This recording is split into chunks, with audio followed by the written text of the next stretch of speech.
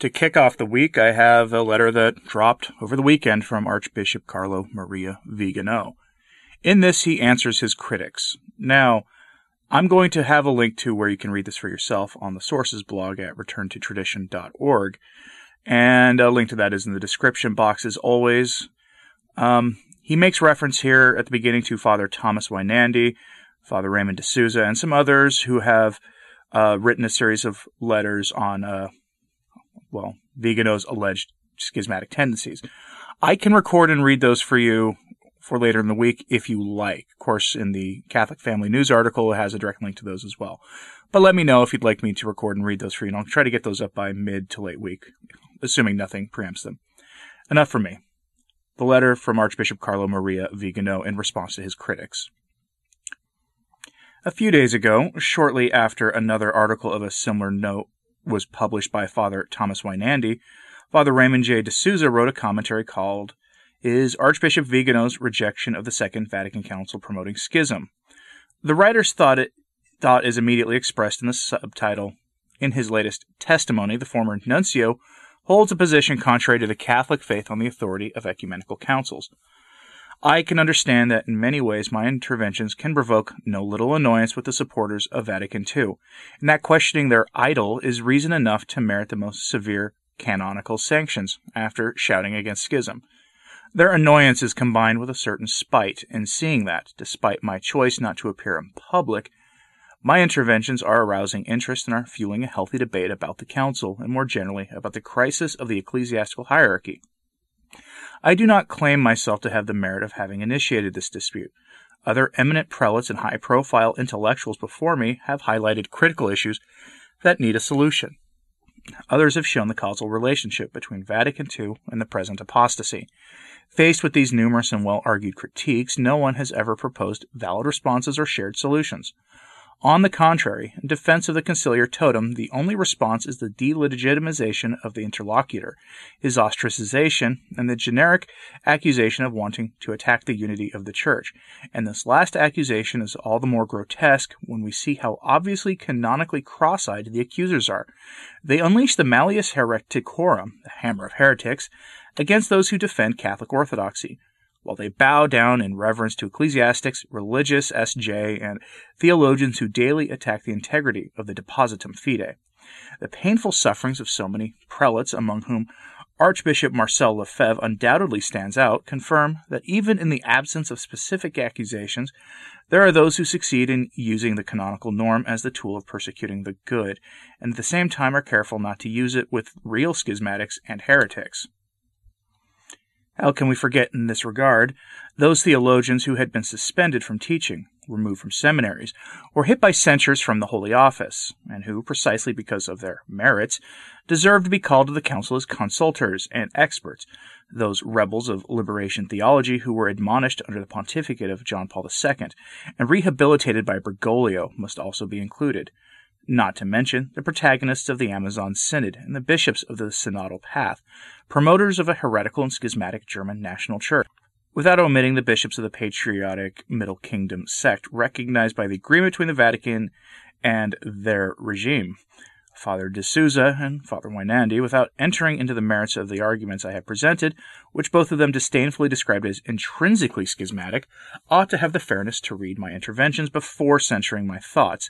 In them they would find mention of the painful labor that led me to understand, only in the last few years, that I have been misled by those in authority whom I never could imagine would have been able to betray those who place their trust in them. I do not think that I am the only one who has understood this deception and denounced it. Laity, clerics, and prelates have found themselves in the painful situation of having to recognize a fraud that was cunningly hatched, a fraud that consisted, in my opinion, of having resorted to a council to give apparent authority to the initiatives of the innovators in obtaining obedience from the clergy and the people of God, and this obedience was demanded by the pastors, allowing no exception, in order to demolish the Church of Christ from within.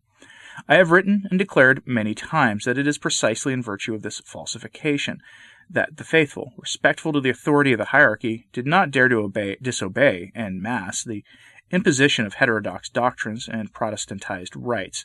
Among other things, this upheaval was not accomplished all at once, but according to a process by stages in which the novelties introduced ad experimentum were later made a universal norm, with ever tighter turns of the screw. And I have likewise reiterated several times that if the errors and equivocal points of Vatican II had been formulated by a group of German or Dutch bishops without giving them the mantle of authoritativeness of an ecumenical council, they would probably have merited the condemnation of the Holy Office, and their writings would have ended up on the index. Perhaps it was precisely for this reason that those who upset the preparatory schemas of the council took care, during the reign of Paul VI, to weaken the Supreme Congregation and abolish the Index Liborium Prohibitorum, on which in other times their own writings would have appeared. De Souza and Weinandy apparently believe that it is not possible to change one's opinion, and that it is preferable to remain in error rather than retrace one's steps. Yet this attitude is very strange. Multitudes of cardinals, priests and bishops and clerics, monks and nuns, theologians and moralists, laity and Catholic intellectuals all felt compelled, in the name of obedience to the hierarchy, to renounce the Tridentine Mass and to see it replaced with a rite copied from Cranmer's Book of Common Prayer, to throw away treasures of doctrine, morality, spirituality, and an inestimable artistic and cultural patrimony, obscuring 2,000 years of magisterium in the name of a council, which moreover intended to be pastoral and not dogmatic. They heard it said that the conciliar church was finally open to the world, stripped of hateful post-Tridentine triumphalism, medieval dogmatic incrustations, liturgical trappings, and the strange morality of St. Alphonsus, the notionism of the Catechism of St. Pius X, and the clericalism of the Pacellian Curia. We were asked to renounce everything in the name of Vatican II.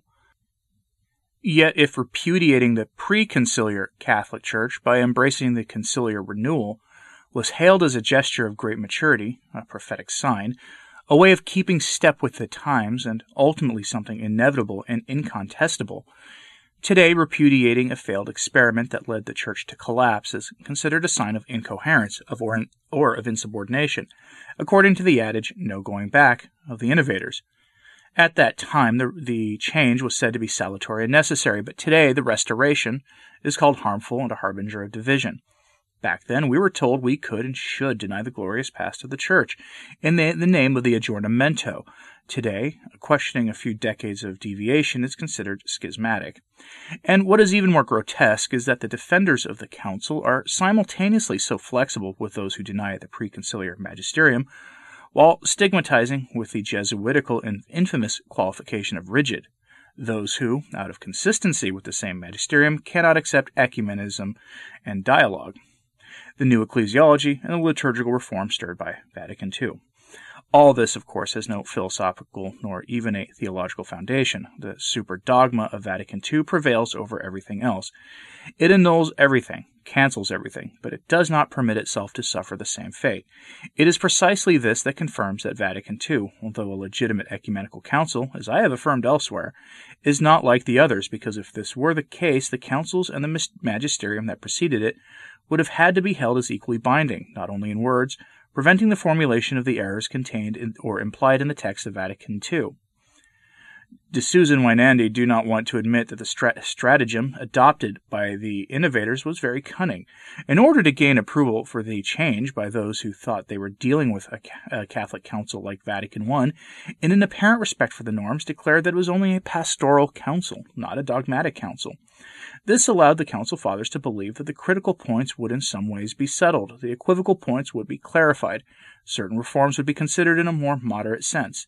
And while the opponents had organized everything down to the tiniest details, at least 20 years prior to the convocation of the Council, there were those who naively believed that God would prevent the coup of the modernists, as if the Holy Spirit could act against the subversive will of the innovators.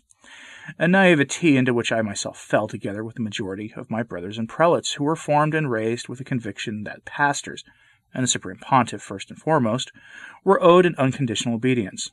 Thus good Catholics, because of their distorted concept of absolute obedience, obeyed their pastors unconditionally. They were led to disobey Christ, precisely by those who had made quite clear what their goals were. Even in this case, it is evident that assent to the conciliar magisterium did not prevent dissent from the perennial magisterium of the Church.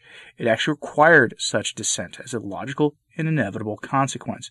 After more than 50 years, we still do not want to take note of an uncontestable fact. and that is that there was an intent to use a subversive method that up until then had been adopted in the secular sphere, applying it sin glossa to the religious and ecclesiastical.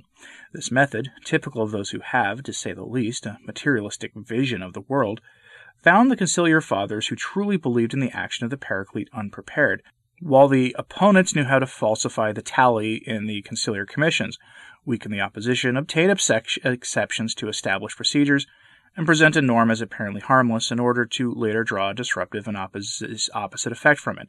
And the fact that the council took place in the Vatican Basilica, where the fathers in mitre and cope, or in choral dress, and John the 23rd in tiara and mantle, was perfectly consistent with the orchestration of a scenography, specially designed to deceive the participants and indeed reassure them that in the end the Holy Spirit would remedy even the messes of subsisted in the blunders on Religiosum Libertatem. In this regard, I would like to quote an article that has appeared in the last few days at Settimo Cielo entitled, Historicizing Vatican Council II, Here's How the World of Those Years Influenced the Church. Sandro Magister informs us of a study by Professor Roberto Perici on the Council, which I recommend reading in its entirety, but that can be summarized in these two quotes. The dispute that is inflaming the Church on how to judge Vatican II must not be only theological, because first of all, the historical context of that event must be analyzed, all the more so for a council that in setting its agenda declared it wanted to open up to the world. I know well that the Church, as Paul VI reiterated in Ecclesiam Suam, is in the world, but is not of the world. It has its values, behaviors, procedures that are specific to it, and that cannot be judged and framed with totally historical, political, worldly criteria. On the other hand, it must be added, neither is it a separate body. In the 1960s, and the conciliar documents are full of references to this effect, the world was moving toward what we now call integration, and it was already strongly influenced by the new mass media. Unprecedented ideas and attitudes were spreading very quickly, and forms of generational mimicry were emerging. It is unthinkable that an event of the breadth and relevance of the Council should have been taking place in the enclosure of St. Peter's Basilica, without measuring itself against what was happening. In my opinion, this is an interesting interpretive key to Vatican II, which confirms the influence of democratic thought at the Council. The great alibi of the Council was to present itself as collegial, an almost plebiscitary decision to introduce otherwise unacceptable changes. It was not, in fact, that the specific content of the acts, nor their future significance in light of the spirit of the Council, that cleared up the heterodox doctrines that were already weaving their way through the ecclesiastical circles of Northern Europe, but the charism of democracy, made almost unconsciously by the entire world episcopate, in the name of an ideological subjection that at the time saw many exponents of the hierarchy as almost subordinate to the mentality of the age. The idol of parliamentarism that arose from 1789, which showed itself to be so effective in subverting the social order, must have represented for some prelates an inevitable stage in the modernization of the Church, to be accepted in exchange for a sort of tolerance on the part of the contemporary world for what was still old and outmoded, and what it persisted in proposing. This was a very serious error. This sense of inferiority on the part of the hierarchy, this feeling of backwardness and inadequacy to the demands of progress and ideologies, betrays a very deficient supernatural vision, and an even more deficient exercise of theological virtues. It is the Church that ought to attract the world to itself and change it, not vice versa.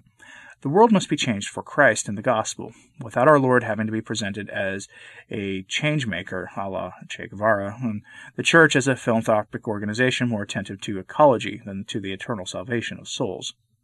De Souza affirms, contrary to what I have written, that I called Vatican II a devil council. I would like to know where he found these words of mine reported. I assume that this expression is due to his erroneous and presumptuous translation of the word conciliabolo, according to its Latin etymology, which does not correspond to the current meaning in the Italian language. From this erroneous translation, he infers that I have a position contrary to the Catholic faith on the authority of the ecumenical councils. If I had taken the time to read my statements on this topic, he would have understood that precisely because I have the greatest veneration for the authority of the ecumenical councils, for the entire magisterium in general, that I am not able to reconcile the most clear and orthodox teachings of all the councils up until Vatican I with the equivocal and at times even heterodox teachings of Vatican II. But I don't seem to be the only one. Father Wanandi himself fails to reconcile the role of Vicar of Christ with Jorge Mario Bergoglio, who is simultaneously both the holder and the demolisher of the papacy. But for D'Souza and Weinandy, against all logic, one may criticize the Vicar of Christ, but not the Council, or rather that Council, and only that one. In fact, I have never encountered such solicitude in reiterating the canons of Vatican I when certain theologians speak of a resizing of the papacy, or of a synodal path, nor have I ever found so many defenders of the authority of the Council of Trent when the very essence of the Catholic priesthood is denied. D'Souza thinks that with my letter to Father Weinandy, I looked for an ally in him. Even if that was the case, I do not think there would be anything wrong in that, as long as this alliance would have for its purpose the defense of truth in the bond of charity. But in reality, my intention was what I stated from the beginning, namely to make a comparison possible from which we reach a greater understanding of the present situation and its causes, in such a way that the authority of the Church can pronounce on it in its time. I've never allowed myself to impose a definitive solution, nor to resolve questions that go beyond my role as Archbishop, and are instead matters that are the direct competence of the Apostolic See. Thus, what Father D'Souza says is not true, and even less that which Father Weinandy incomprehensibly attributes to me, that I find myself in the unforgivable sin against the Holy Spirit. I could perhaps believe their good faith if they both applied the same severity of judgment to their common adversaries and to themselves, something that unfortunately does not seem to me will happen. Father D'Souza asks, quote, "Schism, heresy, devil's work, unforgivable sin. How is it that such words are now being applied to Archbishop Vigano by respected and careful voices?" End quote. I think that the answer is obvious by now. A taboo has been broken, and a discussion about Vatican II that up until now had remained confined to very restricted areas of the ecclesial body has now begun on a large scale, and what most disturbs the supporters of the Council is the observation that this dispute is not about if the Council is open to criticism, but about what to do to remedy the errors and equivocal passages found in it. And this is an established fact on which no work of delegitimization can now be undertaken. Magister also writes this at Settimo Cielo, referring to the dispute that is inflaming the Church over how to judge Vatican II, and to the, quote, controversies that periodically reopen in the various Catholic media about the meaning of Vatican II and the link that exists between the Council and the present situation of the Church, end quote. Making people believe the Council is free from criticism is a falsification of reality, regardless of the intentions of those who criticize its ambiguity or heterodoxy. Father D'Souza claims further that Professor John Paul Meenan on Life's site supposedly demonstrates, quote, the weakness in Archbishop Vigano's argument and his theological mistakes, end quote. I leave to Professor Meenan the burden of refuting my interventions on the basis of what I affirm and not what I do not say, but that is deliberately misrepresented. Here, too, how much indulgence is shown to the acts of the Council and how much implacable severity to those who point out the gaps, to the point of insinuating the suspicion of Donatism. As for the famous hermeneutic of continuity, it seems to me that it is clear that this is and remains an attempt, perhaps inspired by a somewhat Kantian vision of the affairs of the Council, to reconcile a pre-Council and a post-Council has never before been necessary. The hermeneutic of continuity obviously is valid and to be followed within Catholic discourse.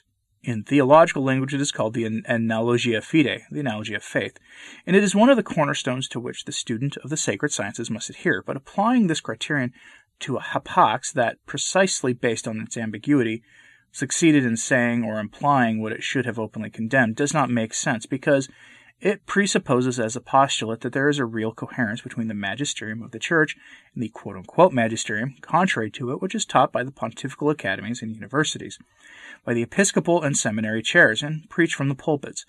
But while it is ontologically necessary that all truth be consistent with itself, at the same time it is not possible to fail in the principle of non-contradiction, according to which two mutually exclusive propositions cannot both be true. Thus, there can be no hermeneutic of continuity in supporting the need of the Catholic Church for eternal salvation, and at the same time with the Fraternity Declaration and what it affirms, which is in continuity with the conciliar teaching. It is thus not true that I reject the hermeneutic in itself, but only when it cannot be applied to a clearly heterogeneous context. But if this observation of mine turns out to be unfounded, and if they want to demonstrate the gaps in it, I will be quite happy to repudiate them myself. At the end of his article, Father D'Souza asks provocatively, priest, curialist, diplomat, nuncio, administrator, reformer, whistleblower, is it possible that at the end of it all, heretic and schismatic would be added to that list? I do not intend to respond to the insulting and gravely offensive expressions of Father Raymond, who is certainly not suited to a knight. I limit myself to asking him, To how many modernist cardinals and bishops would it be superfluous to ask the same question, already knowing that the answer is sadly positive? Perhaps before assuming schisms and heresies where there are none, it would be appropriate and more useful to find error and division where they have nested and spread for decades. Sancte Pia X, Ora pro nobis, 3rd September 2020, on the Feast of St. Pius X, Pope and Confessor. Signed, Archbishop Carlo Maria Vigano.